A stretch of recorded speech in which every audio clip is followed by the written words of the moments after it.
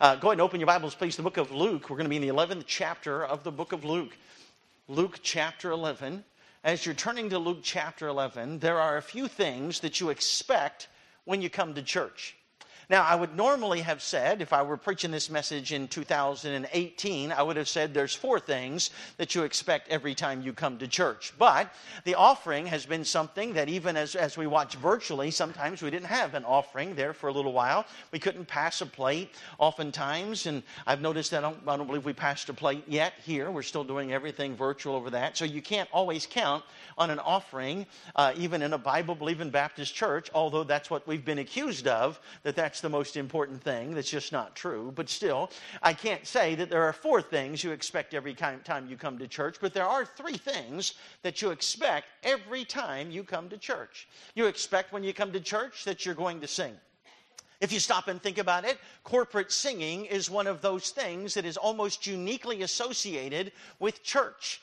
You don't corporate sing at your job at the plant. You don't go there every morning and sing, it's off to work we go, or anything like that. You don't sing very often corporately outside of maybe the 7th inning stretch at a baseball game, or when you're at a restaurant and the waiters and waitresses come up and sing off-key happy birthday to someone that happens to be there. But most of the time in your life, you don't corporate sing until you come to church. We expect congregational singing. We expect special music, do we not, when we come to church? There's a second thing that we expect when we come to church. We expect preaching. How can you have church without preaching? I've heard it over the years multiple times, and please understand, I'm not saying that this is an absolute impossibility. But I have heard dozens and dozens and maybe hundreds of people tell me over the years, boy, we had such a good service last night.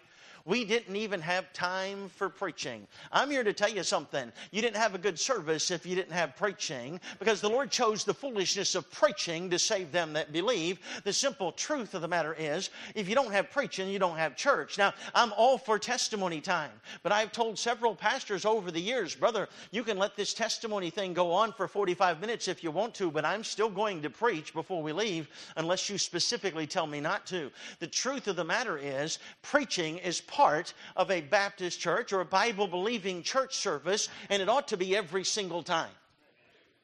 There's a third thing that we expect when we come to church. If you walk to your car after church and you said to your wife, you know, honey, we didn't sing a single song in this church service, you would almost feel cheated, because we're supposed to use the preaching of songs, the singing of songs and hymns and spiritual songs. Sing with melody in your heart as unto the Lord. We're supposed to teach and admonish one another in those songs and hymns and spiritual songs. It's an integral part of our worship. And so if you walk to your car and say, you know, sweetheart, we didn't sing at all in this service, you'd feel a little bit cheated. If you walked to your car and you said, you know what, I'm kind of disappointed. Nobody opened up their Bible and preached the word tonight. You have every right to be disappointed. But there's a third thing, that if it didn't happen, you would feel as if you got shortchanged in the house of God, and that's praying. Praying is a part of our service. We pray to open the service. We pray over the offering. We pray before the message. We pray to close the service. We pray when we come to the house of God. Now, this is something that you may not understand or may not realize oftentimes, but do you realize that the singers, no matter how good they are, that sing in the choir, that play the instruments, that sing specials, do you know they rehearse, they practice over and over and over? And you'll notice as you go through life that even some of the people that are the most talented are also the ones that insist on taking time to rehearse or practice. Even those in the choir, they come hours early. Some churches, I'm so amazed, they come 2 and 2.5 hours early for church just to rehearse and practice the same songs that they've sung before. How do you feel when you go to a church and you hear them say, and I know you've seen it before, well, y'all pray for us, we ain't practiced? You ought to feel just a little bit shortchanged. The musicians are always striving to do a better job. Did you realize that preachers should be always striving, and most of the ones I know are always striving to do a better job? But you realize that all those books on homiletics that are out there, they're not read by the young whippersnapper with still wet behind his ears. They're read by those experienced preachers who don't want to just stand up and give the same message, the same type of message over and over and over again. They want to be better expositors, better preachers of the Word of God. They want to know how to study better and to put the messages together better. And preachers strive strive to be better at what they do when they stand in a pulpit. We expect singers to do better. We expect preachers to do better. And yet when it comes to prayer, we're pretty comfortable with where we are, aren't we? Think about it for just a moment. If we started up here with Brother Bragg and went all the way over to this side, do you know what? And we asked every single person in this auditorium, can you stand up and give me an answer to prayer? Do you realize every person in this room would be able to stand up and say, I prayed for someone that was in the hospital and they got better. I prayed for the Lord to provide this need and He provided this need. Every person in this building could list for me at least one answer to prayer straight, directly from your prayer life. But I ask you this. Is there anyone in this room that would stand up and say, no matter how many answers to prayer that you were able to list, and you would say, you know what? I'm as good a prayer as I ever want to be. I pray just as well as I have any desire to pray, and my prayer life is completely satisfactory to Almighty God. I just don't think that's the case, because we would all admit, from this preacher all the way to the back row, we would all admit that we could do better at praying. We could have a more effective, a more fruitful prayer life. We could see more prayers answered. And by the way, if we don't have the right kind of prayer life, it's not God's fault. It has to be ours. The problem is not that we're unwilling to admit that we need to pray better. The problem is we're unwilling to ask. Because in this passage of Scripture, we're going to see one of the disciples, one of Jesus' disciples, whose name is not given to us, that is going to ask a very simple question. He's going to say this, Lord, teach us to pray.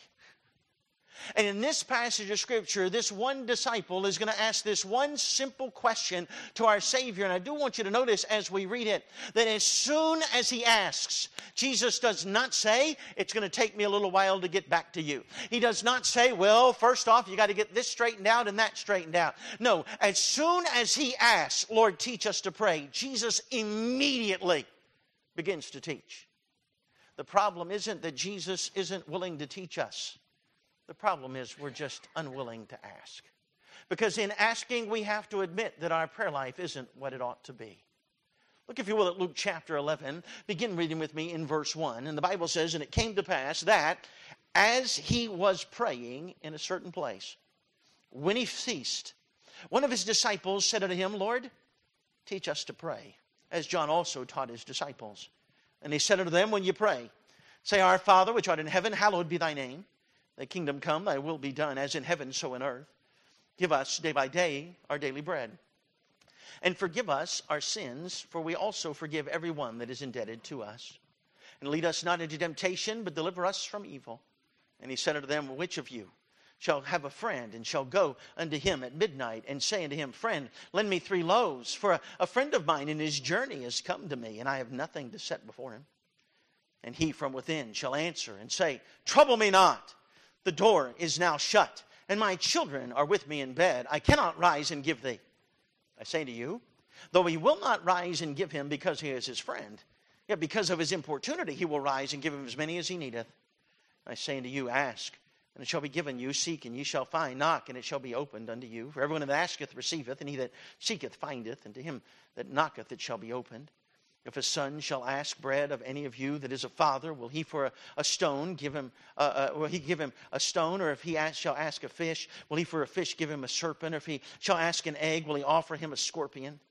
If ye then, being evil, know how to give good gifts unto your children, how much more shall your heavenly Father give the Holy Spirit to them that ask him? We're going to look at this simple question this evening, Lord, this simple request, Lord, teach us to pray. Christian, it comes only at the end of a desire to pray better, but it also comes at the end of an admittance that our prayer life is not what it ought to be. I want you to look at this passage with me as the Lord is going to teach, and then he's going to use some examples that if we were teenagers in today's society, we would call his examples no-brainers. He's going to use examples that are so simple and so easy that everyone would agree with them. And then teach us a lesson that should bring us directly to our knees before he's finished. Let's have a word of prayer before we begin looking at this passage of Scripture. Dear Lord and Heavenly Father, we thank you for this evening. Lord, we thank you for our time in your house. Lord, we pray tonight that you'll bless the message. We pray that you'll have your will and way in our hearts. Father, help us to desire to have a prayer life that is greater than what we have now. Help us to desire to have more answered prayers. Help us to be willing to do what is necessary and be willing to be taught. Father, have your will and your way in our hearts tonight. For it's in Jesus' name we ask it. Amen. I want you to notice first the example that we see in this passage of Scripture. The example that we see. Watch as the passage begins, Jesus is praying. Now, Jesus did not pray like you and I pray. By the way, the first point, if you're taking notes, is the exhibition. The exhibition, not the example. I got my E's out of order. So that way you know it's it's a main point if it has an E. So you're pretty good on that, all right? But the truth of the matter is, Jesus is praying. Jesus did not pray like you and I pray. Jesus, who is co-equal, as we mentioned this morning, and coexistent with Almighty God, still spoke to his Heavenly Father at length. The night before he called his 12 disciples, he prayed all night long. After the feeding of the 5,000, he went up into a high mountain apart to pray. And when the evening was come, he was there alone. For hours he's been there alone praying on the mountaintop. Jesus did not just pray for a little while. And the disciples are listening to him pray. Now, this disciple is not saying, "Dear Lord, I want you to teach me academically how to be a better prayer." He's not just saying, "Lord, I want you to tell me what John taught his disciples." Because the truth of the matter is, he could have asked the other disciples and found out exactly what John taught his disciples about prayer. He's not really even saying, "Lord, teach us to pray." What he's truthfully saying is more along this line, "Lord, teach us to pray like that." My prayer life doesn't sound anything like what I just heard. Jesus has been praying. They've been waiting for him to finish. And this disciple standing there with his burning heart, hearing Jesus pray in a manner that this disciple has never even dreamed of praying before. And he says, "Lord, teach us to pray like you do." I want you to notice that there are certain people in our lives, and maybe you've met a few, I know I have. Sometimes it's a little old lady, a little old shut-in lady that the pastor has taken me to visit. And when she gets down on her knees and she begins to pray, it's as if she somehow, and I can't explain it, but you understand what I'm talking about, somehow she has a greater access to God than you do. And you sit there and say, "Boy, I wish I could pray like that. Wish I could pray like Moses in Exodus 33 and verse 11. And the Lord spake unto Moses face to face as a man speaketh to his friend. Or like Elijah did on Mount Carmel when the Bible tells us that the effectual, fervent prayer of a righteous man availeth much. I remember one time when I was back for my second year at Tennessee Temple University. What an apropos place to tell this illustration. From Sissonville, West Virginia, my pastor, I decided that I was going to start dating my pastor's daughter. And that was just fine in Sissonville, West Virginia. I'm a 128-pound preacher boy, and preacher boys aren't very plentiful in Sissonville, West Virginia. So my pastor's wife, my girlfriend's mother, was okay with her dating this one scrawny little preacher boy there from Sissonville, West Virginia. But when we went off to Tennessee Temple, my girlfriend's mother decided that even though there was slim picking in Sissonville, there was a whole lot more options once you got to Tennessee Temple University. There were 4,000 or so students at the time, and 2,000 of them were men, and hundreds of them were preacher boys. So as the story goes, I was the only preacher boy in our church at the time. That's the only option she had to date a preacher boy. But when we got to Tennessee Temple, there were lots more options. And whereas I was an attractive option in Sissonville, I was not an attractive option in Chattanooga, Tennessee. My wife's girlfriend began to try to convince her to break up with me. There were bigger fish to be caught there at Tennessee Temple University. Finally, after several months of that, my girlfriend succumbed and decided she was going to break up with me. She told her mother, she said this, "I'm going to break up with him, but if we get back together," she said, "it'll be forever." She broke up with me. I believe it was on a Friday or a Saturday, I'm not sure. All weekend long, I was in turmoil. I didn't know where to turn. I couldn't turn to my home pastor. So I came up with an idea, Brother Bragg. I decided I was going to go to the pastor, my pastor of Highland Park Baptist Church. I went to the office of Dr. Lee Robertson on a Monday morning after my first class. And I walked up, and Miss Dorothy was the secretary at the time. And I said, I would like to see Dr. Robertson. She said, why? I basically told her I'm a lovesick 19-year-old boy because my girlfriend broke up with me. Do you know she didn't laugh me to scorn or make fun of me? And by the way, excuse me for grinding an axe just a little bit for just a moment. I have heard many stories of famous, quote-unquote, fundamental preachers that pastor a church and spend most of their time away from their church. And if you go to them to get counsel from your pastor, oftentimes you have to wait for months to get an audience with this great preacher. That's not a pastor of a church, if you ask me. Dr. Robertson was pastoring a church that ran, depending on the Sunday, anywhere from 7,000 to 10,000 people, 72 chapels under his leadership, 4,000 students in the college. That doesn't count the Bible school. That doesn't count the seminary. That doesn't count the high school and the grade school. And yet still had a full schedule. But I didn't wait for months as a 19-year-old lovesick, forlorn boy waiting to talk to my pastor. 15 minutes later, I'm ushered into the office of Dr. Lee Robertson. I told him my problem. Surprisingly, he did not turn to the simple one verse in the Bible that says, if thou art a lovesick young man, then do this. There was no verse. He had no biblical counsel to give me. But you know what he did, Brother Parker? We got down on our knees together. And he prayed with me. And I could not help but sit there, kneel there, and listen to him pray and think, I wish I could pray like that. I wish I had access to God like he does. Now, we understand the simple truth of Scripture, that we do have the same access, but you know exactly what I'm talking about. We finished praying, I left. There's just something about it. I just felt better. Within a couple of weeks, my girlfriend decided that the pickings weren't as slim in Sissonville, West Virginia, as her mother thought they were, and we got back together. As soon as we got back together, I opened up a little velvet box, took her up to Signal Mountain, got down on one knee, and proposed, and she said yes. That Sunday night after that, we walked up on the platform. I was just dumb enough to think it was okay to walk up on the platform at Highland Park Baptist Church. Dr. Robertson was still standing there. I took her, I more or less drug her up the steps. She said, no. I said, come on, we've got to talk to him. We walked up and I said, Dr. Robertson, I said, do you remember praying with me just a couple of weeks ago about my girlfriend? He said, I remember very well, just like that. And I said, well, Dr. Robertson, let me show you something. I grabbed her left hand and I held it up like this. And there was a diamond ring on her left hand. This is exactly what he did. He said, oh, my. And then he said, I didn't know my prayers worked that well. But the truth of the matter is, this disciple stands there, and he hears the master praying. And it burdens and breaks his heart, and he says, Lord, teach us to pray.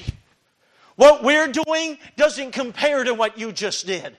Oh, we can talk to God. We know we can talk to God. But what you just did, what I just heard you do, is something so different and so much more powerful and so much more intimate. I don't want to pray like I pray anymore. I want to pray like you pray, Lord, from now on. And Jesus doesn't say, well, wait a minute. You have to work on that for a while. 12 steps that you have to go through before you can pray like that. No, immediately, he begins to teach. Notice the exhibition number 2, the example. He gives them what is often mistakenly referred to, we know this, as the Lord's Prayer.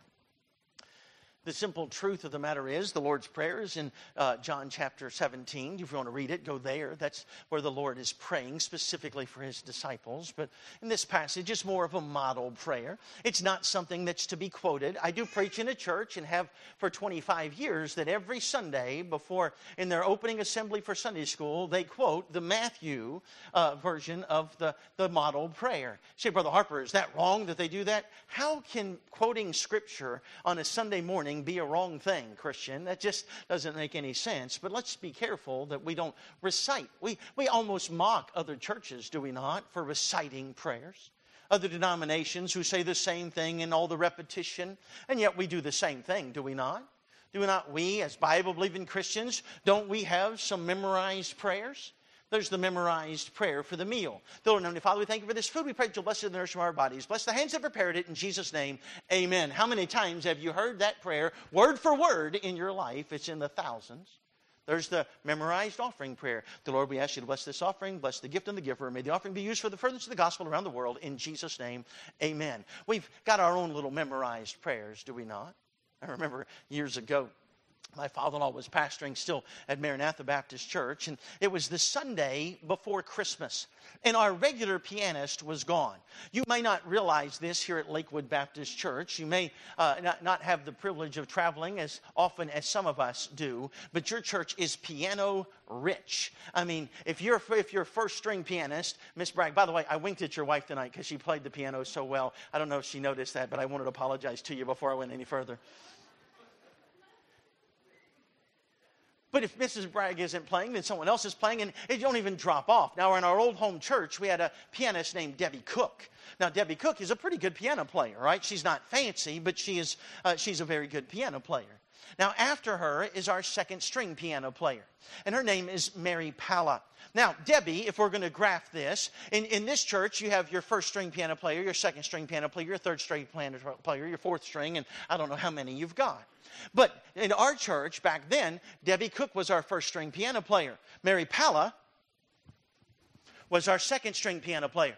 And that's not exaggerating the difference in their abilities at the piano. And if Mary Palla were here tonight, since I've known her for 40 years, she would tell you the exact same thing and would not have a single problem with me using her in this illustration.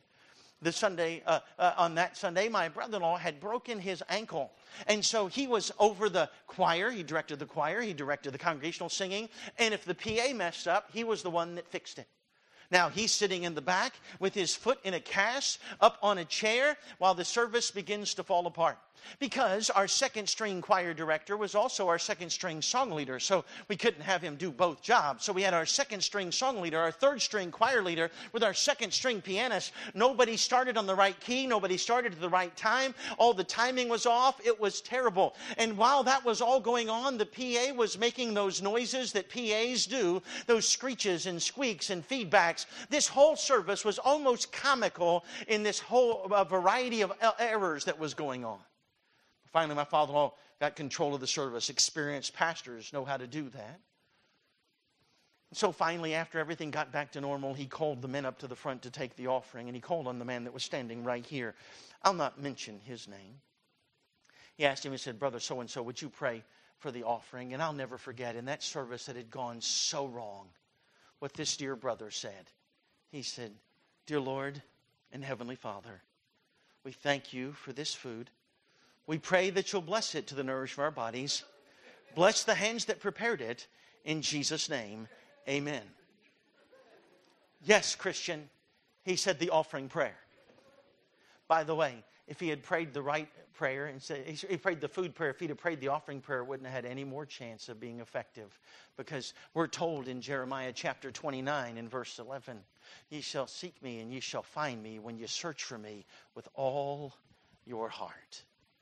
We shouldn't use our memorized prayers, although we do, but Jesus begins to teach them an example of prayer. This is the skeleton, the framework of prayer. It is not a word-for-word prayer that we're supposed to offer. Notice what it says, please. "And he said unto them, When you pray, say, Our Father, which art in heaven, hallowed be thy name. Thy kingdom come, thy will be done, as in heaven, so in earth." I want you to notice the first part of this example of prayer is praise. Is praise. Do you know, Christian, we leave that completely out, do we not? When you come to a church service, we describe the song service as the praise time. And to hear most Christians describe it, you would think the only way to praise God is with instrumentality, melody, and harmony. You would think that only music is the avenue that God uses for us to allow us to praise Him. Now, it is certainly an ironclad truth of Scripture that singing is a way to praise the Lord. As a matter of fact, it's so ironclad that in Hebrews chapter 2, it is Jesus Himself standing in the midst of the congregation singing praise to the Lord. We do understand that. What we've forgotten is that prayer is an avenue of praise. We've forgotten that prayer is a time to praise our Lord. You'll notice all the things that he says here in this passage for us to say to the Lord, to tell him how holy he is, tell him how sovereign he is, tell him how mighty he is. His kingdom is coming. His will is going to be done. His name is holy. By the way, all of those things are true whether you or I ever pray it or not, aren't they? His name will always be holy. His will always be done. And His kingdom is still going to come, whether we pray for it or not. So why does Jesus tell us to spend the first portion of our prayer just praising our God? Because God deserves it. Listen to me carefully. You will change your prayer life forever. Do it once a year, once a month, once a week. It doesn't make any difference. You'll change your prayer life forever. If you go to your prayer closet and you take your prayer list, and there's absolutely nothing wrong with a prayer list. You take your prayer list and you leave it outside. You go inside your prayer closet and you close the door.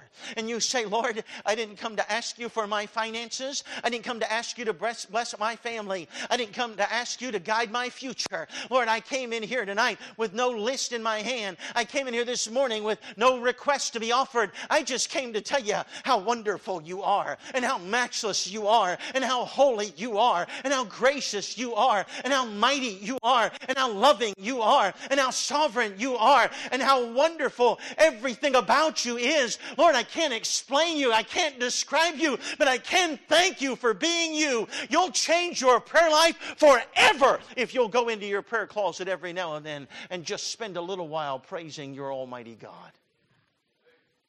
Notice, please, he starts with praise, but then he starts talking about our petitions, our provision, Give us, day by day, our daily bread. This is the truth, is it not, Christian? We would not even think about praying for bread. We just take it for granted. As a matter of fact, I understand the sentiment. I almost agree with the sentiment, but it's just an unbiblical thing, isn't it? Men will stand up, maybe not as much in today's society as they did when I was growing up. A man will stand up and say, I'm the breadwinner. No, you're not. God's the bread provider. We don't even think about praying for bread.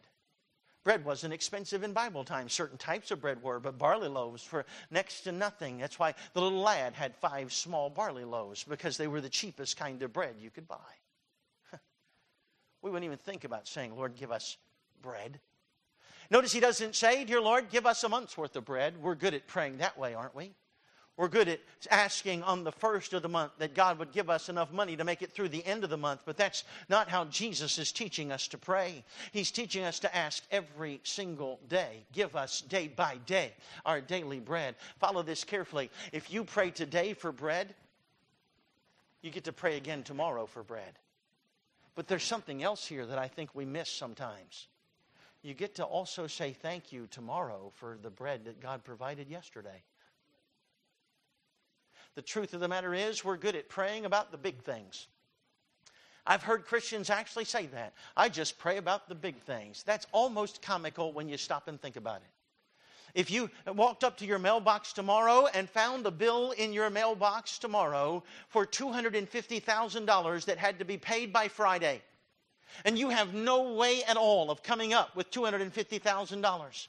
And you get down on your knees and you say, Lord, I need $250,000 by Friday. How many of you think that in heaven, Jesus would sit there on his throne and say, whoa, $250,000? How am I going to come up with that? How many of you think, and say amen if you really do believe it, how many of you think that if he chose to do so, he could provide you $250,000 like that? So you know what? That's not a big prayer request. You've never had a prayer request that made God stammer and stutter when it came time to answering it. You've never had a prayer request that taxed the healing abilities of Almighty God or the provision that He has. You've never had a big prayer request. That's why the Bible doesn't say pray about the big things. It says be careful for nothing, but in everything. Now there's a difference there between everything and everything, isn't there? If you pray for every missionary, it's, dear Lord, bless all the missionaries in all the world. In Jesus' name, amen. But if you're praying for every individual missionary, that takes a little bit longer, doesn't it? That's a little bit more intense, isn't it? He says, in everything with prayer and supplication, let your requests be made known unto God. God doesn't want us to pray about just the big things, and He doesn't care what our definition of big and little are. He wants us to pray about everything. Give us, day by day, our daily bread. Notice, not just praise, not just provision, but number 3, notice please, our perfection, if you are, purity, if you will. Verse 4, and forgive us our sins, for we also forgive everyone that is indebted to us.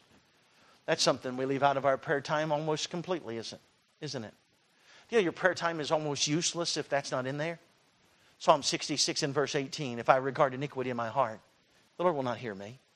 Isaiah 59 and verse 2, but your sins have separated between you and your God, and your iniquities have hid His face from you, that He will not hear. Isaiah 64 and verse 7, thou hast hid thy face from us, and hast consumed us because of our iniquity. John chapter 9 and verse 31, now we know that God heareth not sinners.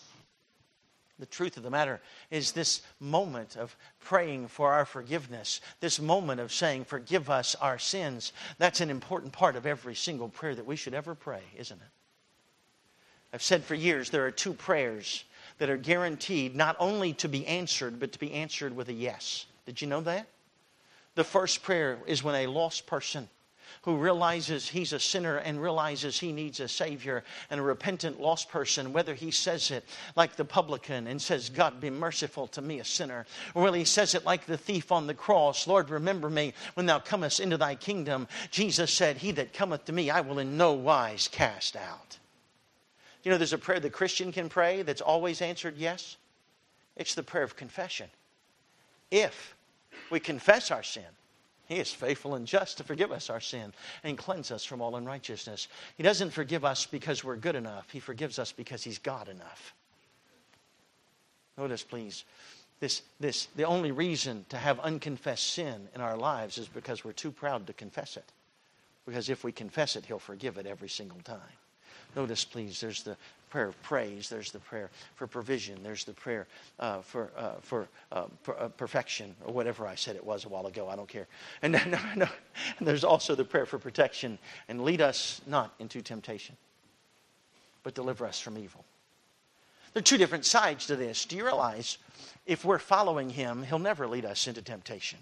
Like that wonderful shepherd psalm, Psalm 23. As long as we stay with the shepherd, we stay on the path of righteousness, the path of green pastures, and the path of still waters. Lead us not into temptation, but deliver us from evil. It seems as if the acknowledgement is there, that we're supposed to acknowledge that, yes, as long as we follow you, we'll not go into temptation, but we're going to not follow you every now and then. We're going to go into temptation, and He's still gracious enough to deliver us from evil. He is still faithful, that He will not suffer us to be tempted above that which we're able. But with the temptation, He also maketh the way of escape, that we may bear it. What a prayer. Brother Harper, if I memorize this and quote it every single day, would that be right? No. This is just the crib notes, if you will. This is just the example of how we're supposed to pray, the things we're supposed to talk to the Lord about. In this passage of Scripture, we see the exhibition of prayer. We see the example of prayer. But number 3, quickly, we see the expectation of prayer. Now, Jesus is going to use He used not just parables, but He did use illustrations. Remember the 18 that died at the tower fell in Siloam? That's an illustration, not a parable. These are illustrations, not parables. And He uses illustrations that everybody listening to Him is going to understand. He said, you have a friend that comes in from out of town at midnight. And so you go to your next door neighbor's house because you don't have any bread to offer. By the way, this man that has to go to his neighbor's house is going to be in trouble by his neighbor, but he's already in trouble by his wife, don't you think? My wife used to suffer from what we thought was an incurable disease. We called it pre-company freakout. If we had company coming, we would have to open drawers, empty everything out of the drawer, clean everything that was in the drawer, and put it back in after it had been cleaned. Now, it wasn't quite that bad, but it was pretty bad if company was coming. Everything had to be perfect if company was coming. Now, she got over that about 6 or 7 years ago. And strangely, it coincided with the time that I decided to start helping more around the house. So I don't know that I'm the cause of pre-company freak out, but I'm certainly a carrier. But can you imagine the neighbor, your friend coming in from out of town and you don't have any food? Can you imagine what that wife has said? I told you to go to the store. So now he goes next door and he knocks on his neighbor's house. And his neighbor says, no, I'm not getting out of bed. My kids are asleep. The door is locked. I'm not giving you anything at all. Go away and leave me alone. And Jesus says, well, he won't rise and give him because of he's his friend, because of his importunity. You know what importunity is? Let me show you. Let me demonstrate importunity. I need some bread. I've got company from out of town. They showed up. I wasn't expecting them. Go away. Go away. I'm not getting out of bed. I'm already in bed. No, you don't understand. I need some bread. I really need bread really bad. My kids are asleep. Not for long. The door is locked. It'll unlock. And you just keep knocking and knocking and knocking and knocking until this guy gets out of bed, opens up the door, leads you into the pantry and says, take all the bread that you want. Jesus uses another example in Luke chapter 18 and verse 1 when it says this, the Lord spake a parable unto them to this end, that men ought always to pray and not to faint, and begins to tell the story of an unjust judge. And this widow woman has been cheated, and she keeps going to this unjust judge, and he's not inclined to help her. But finally he says, listen, I'm going to do what she asks. And he says this, lest by her continual coming she weary me. The neighbor that doesn't want to give bread will finally give it if you ask often enough. The judge that doesn't want to do the right thing will finally do it if you ask often enough. But a God that already desires to answer prayer, we ask him once and we move on. 1 Chronicles chapter 16 and verse 11, seek the Lord and his strength, seek his face continually. Importunity means just ask and keep on asking. Then we get those directives from our Savior when he says, ask and it shall be given unto you. Seek and ye shall find. Knock and it shall be opened unto you. And you know enough about this to know that those are perpetual actions. He's not just saying ask one time. He's saying ask and keep on asking. Seek and keep on seeking. And knock and keep on knocking. We ask the Lord and expect an immediate answer. And if we don't get an immediate answer, we give up on prayer. Is that not what we do? See, we're supposed to keep asking until we get an answer. Do you know when you're supposed to stop praying? When God has answered. It's just that simple. Now, God can, in fact, answer 3 ways. You know this. He can say yes, he can say no, or he can say wait. But by the way, even if he says wait, we shouldn't stop praying until we get that yes or that no. We're so selfish, though, that we think if God says no, he's being a bully. We fail to draw the comparison to parents, as Jesus is going to do here in this passage of Scripture. When you told your child no when they were growing up, were you doing it just to be mean? When your son went to cross the street without looking both ways and you snatched him and said no, were you just doing that because you didn't want him to enjoy the exhilaration of dodging traffic? Or did you say no because you loved him and knew what was best for him? When your daughter was going to touch something hot and you said no, were you just trying to control her or were you trying to protect her? See, the simple truth of the matter is that Almighty God, who loves us with a love that we can't describe and knows the end from the beginning, when he says no, he's not just saying no to be mean. He's saying no because it's the best thing for you. Even if you and I don't think it's the best thing. The Apostle Paul besought the Lord thrice that he might remove from him his thorn in the flesh. You know what God's answer was? No. You know what Paul said? I quit. That's it, I'm done. I mean, I've been stoned and left for dead. I've been lowered down the wall of the city in a basket. I've been beaten 5 times with 40 stripes, save one. Thrice I've suffered shipwreck. Thrice I've been beaten with rods, a night and a day. I've been in the deep. My whole life has been terrible. I asked God for one thing, one little thorn in the flesh to go away so I could serve him better. And God says, no, this prayer thing doesn't work. I quit. Right? No, what Paul said was, most gladly, therefore, will I glory in my infirmity. It's an important statement to remember that a no from heaven is still an answer from God. By the way, sometimes when he says no, he's just saying no to one prayer, not to all of them. Jeremiah 33 and verse 3, call unto me and I will answer thee. And then it says this, and show thee great and mighty things which thou knowest not. You study that passage of Scripture because it's difficult to understand how great and mighty things could happen. I wouldn't know them.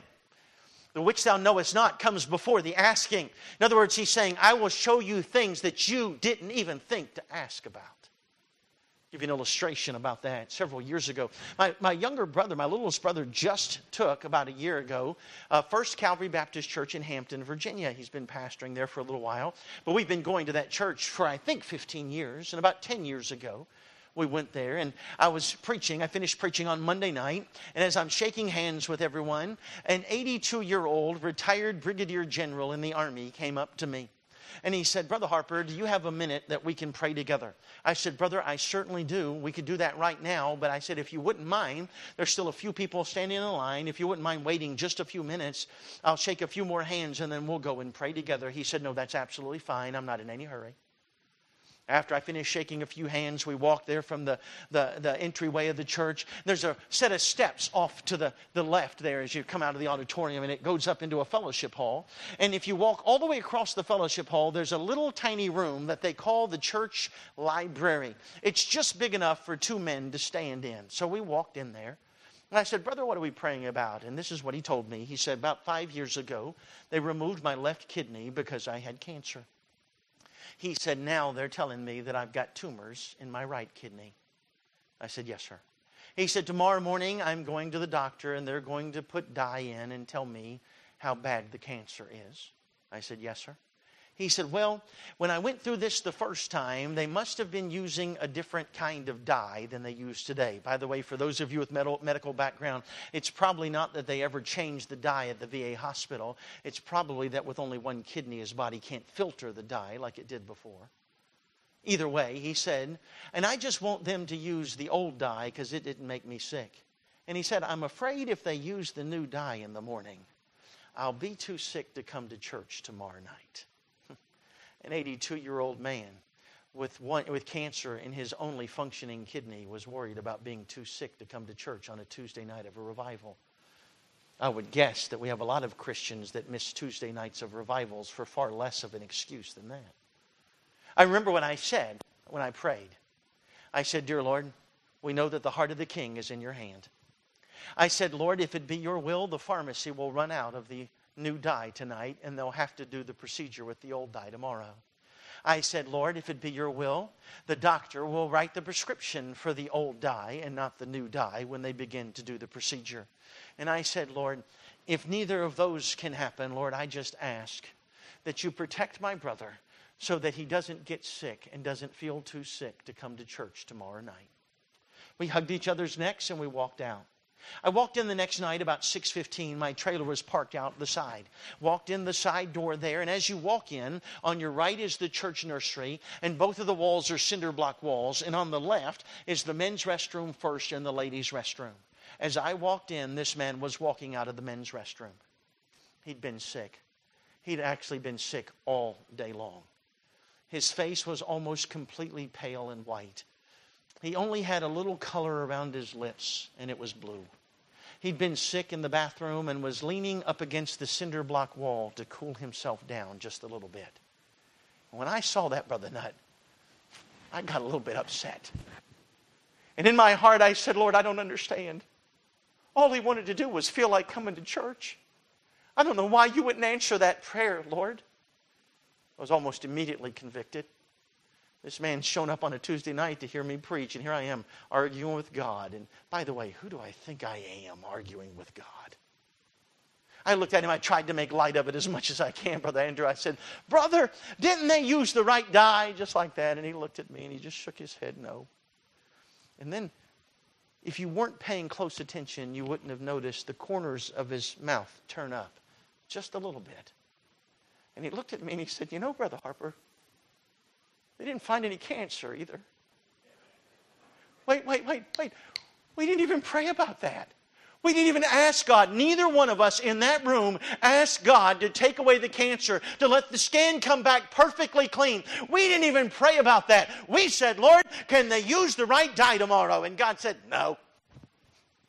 I'll tell you what, I'm going to do great and mighty things that you didn't even ask for. You know, when God does great and mighty things, you can't give the credit to a doctor, a lawyer, a preacher. You can't give the credit to anybody else but Almighty God. So, Christian, even if He says no, there might be great and mighty things around your corner. Notice the second example, a series of examples that the Lord is going to give. He said, if a son, verse 11, if a son shall ask bread of any of you that is a father, will he give him a stone? If he shall ask a fish, will he for a fish give him a serpent? If he shall ask an egg, will he offer him a scorpion? Now, Jesus is not saying here, if your son asks for bread and you can't afford bread, you might not be able to give him bread when he asks for it. He's not saying that. He's not saying that you might not be able to provide him an egg or a fish when he wants a fish. No, he's describing the opposite of answering the request, isn't he? Not just, am I not going to give him bread? Your son comes to you and says, listen, I'd like to have a peanut butter and jelly sandwich. Well, I can't help you right now, but I got a rock. You have to understand that everybody listening to this is almost rolling their eyes, don't you think? They're sitting there. This is such an elementary lesson that the Lord is teaching. If your son asks you for bread, you know what you're going to do as a parent all over this auditorium, or as a grandparent all over this auditorium? You are going to do every single thing within your power to provide him bread. You might every now and then have to say, son, I couldn't afford any bread today. But you're never going to say, well, I'm not only not going to give you bread, I'm going to give you a rock. And instead of a fish, I got this copperhead in my pocket I can give you. Instead of an egg, I've got a scorpion here. Wouldn't you like that better than a scrambled egg this morning? No, every parent that's listening to this, every man that's listening to this is sitting there thinking, well, of course not.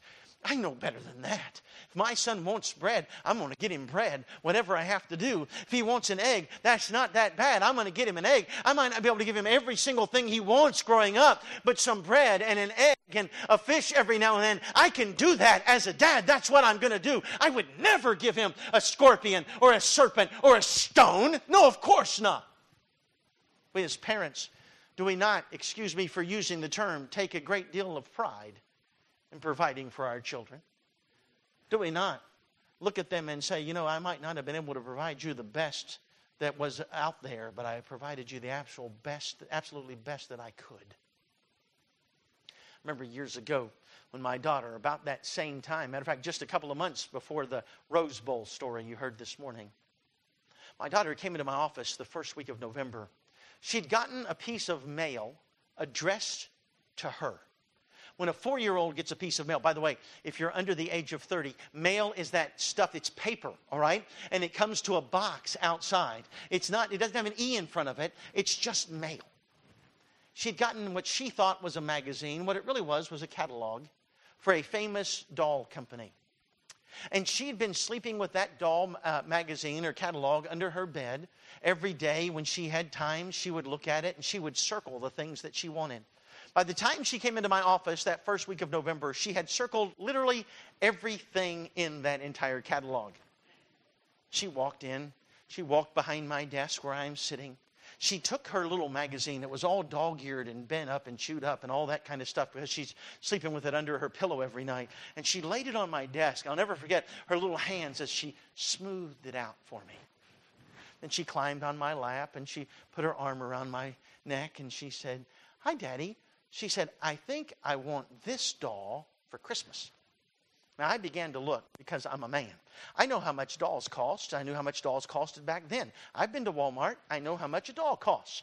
And so I began to look in this catalog because if it's something that I could provide, I was going to provide. I began looking through this catalog to try to find an S with a line through it, Brother Godfrey. I'm looking for a dollar symbol. That's what I want to see. I want to know how much this doll is going to cost me. When I finally found the S with the line through it and the numbers afterward, I thought that was unusual that they were using a dollar symbol in their stock numbers. Dolls don't cost that much money. That's ridiculous. I can go to Walmart and buy you a doll for $15 and you bring this to me. I said, Charity, I'm not going to buy you a doll that costs that much money. I said, matter of fact, I'm going to pick up the phone. By the way, I grew up in an era when phones were on the wall and TVs weren't, if you know what I'm saying, all right? I said, I'm going to use this phone right here. I'm going to call your grandparents, and I'm going to tell them not to buy you a doll that costs that much money for Christmas. She kissed me on my cheek. She told me goodnight. She told me she loved me. She stood beside of me and picked up her little magazine and carried it very gingerly. And I remember as she walked to the door of my office, she stopped and did this. She went and walked out. Little Miss Drama Queen. As she walked out, Brother Parker, I grabbed the mouse on my computer there and I went online and I ordered the doll. By the way, all the wives in this room knew where that story was going because those little girls have us wrapped around their fingers. When it came in, I wrapped it. Now, I don't wrap very many presents. I'm not a good wrapper, especially musically. But also when it comes to presents, I'm not a good wrapper. I'm one of those people, and maybe some of you men agree with me, that I believe that if every square inch of that package isn't covered with tape, that it is going to somehow spontaneously open before Christmas. So when I wrap a present, I get a personal thank you note from the president of the Scotch Tape Company thanking me for wrapping a present. I use almost a whole spool in wrapping one present. My wife can wrap 7 presents with a piece of tape this big. I don't know how she does it. I can't figure it out. So I've wrapped this present. I put another name under it. I put it under the tree. Christmas came. We're in the floor. Packages are everywhere. Bows and bells and all the wrapping papers everywhere. Presents are everywhere. I'm not sure what I got that year. I don't remember what I got that year. I'm sure I got a wallet because the height of irony is our children buy us wallets for Christmas. I probably got some kind of cologne and maybe some cufflinks. That's what I get just about every single year. That's what I asked for every year, so that's what I get. I don't remember what I got that year. But after we'd opened everything, and Charity has this nice smile on her face, and she's content, and she's not in any way disappointed. If we'd have stopped right there, she'd have been fine. But I said, Charity, that last present under the tree, that's not for your cousin that I made up. That's from me. She crawled under the tree, and she started opening it. Brother Bragg, it took a few moments because there was a lot of tape. Right? But after a few moments, she opened up enough of it that she could see the doll's face. She dropped it. Ran across the floor, jumped in my lap, and wrapped those skinny little bony arms around my neck and kissed me on my cheek. And she said, thank you, Daddy. I love you. Merry Christmas. You know what? I don't remember what I got for that Christmas, but I'll never forget that hug. Why? She asked for bread. I provided bread. She asked for a fish, and I got her a fish. She asked for an egg, and I got her an egg. Because I'm a dad. That's what dads do. But notice what he says next. If ye then, being evil. By the way, don't you love how the Bible continues to remind us of that? If ye then, being evil, know how to give good gifts unto your children, how much more shall your heavenly Father give unto the Holy Spirit to them that ask him? With my limited resources, I did everything as a father to provide for my daughter. With your limited resources, you've done absolutely everything that you can to provide for your children and your grandchildren. But the Almighty God, who doesn't have any limits to his resources, who isn't evil, who is perfect, who knows what we need, what's the best thing for us, and how to give us the best thing for us. How much more? If you and I know that bread equals bread, what does it equal to Almighty God? If you and I say a fish equals a fish, what does it equal to him?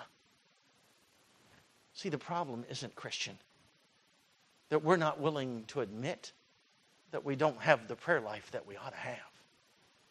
The problem is we're just not willing to ask. Because if we ask, he'll teach us. The problem is we're not willing to try to improve by just asking a simple question of the Master. Lord, teach us to pray. What would we accomplish for the cause of Christ if, as we said in Sunday school this morning, it's not just this mind that was in Christ that we have, but what if we prayed like he prayed? Turning the world upside down for God? That's not much for a bunch of prayer warriors that pray like Jesus prayed. We're willing to admit that our prayer life isn't what it ought to be. What are we willing to ask? Teach us to pray. Let's have our heads bowed and our eyes closed, no one looking around.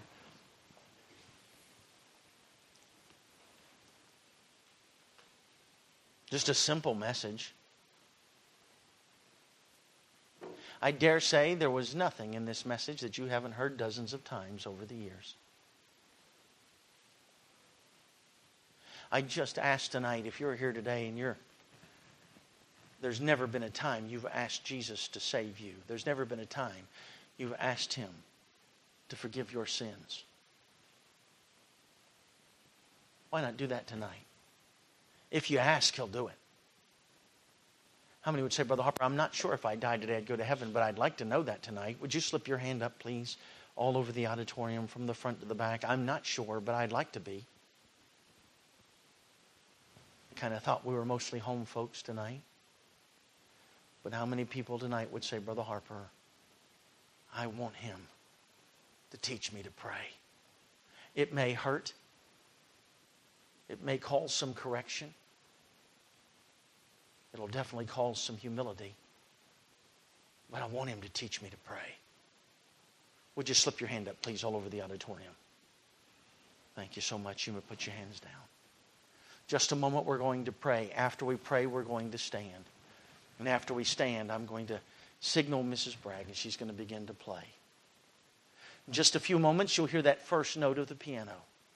If you slipped your hand up, why not step out? Can I remind you that there were 11 disciples that didn't step out in this story? Only one.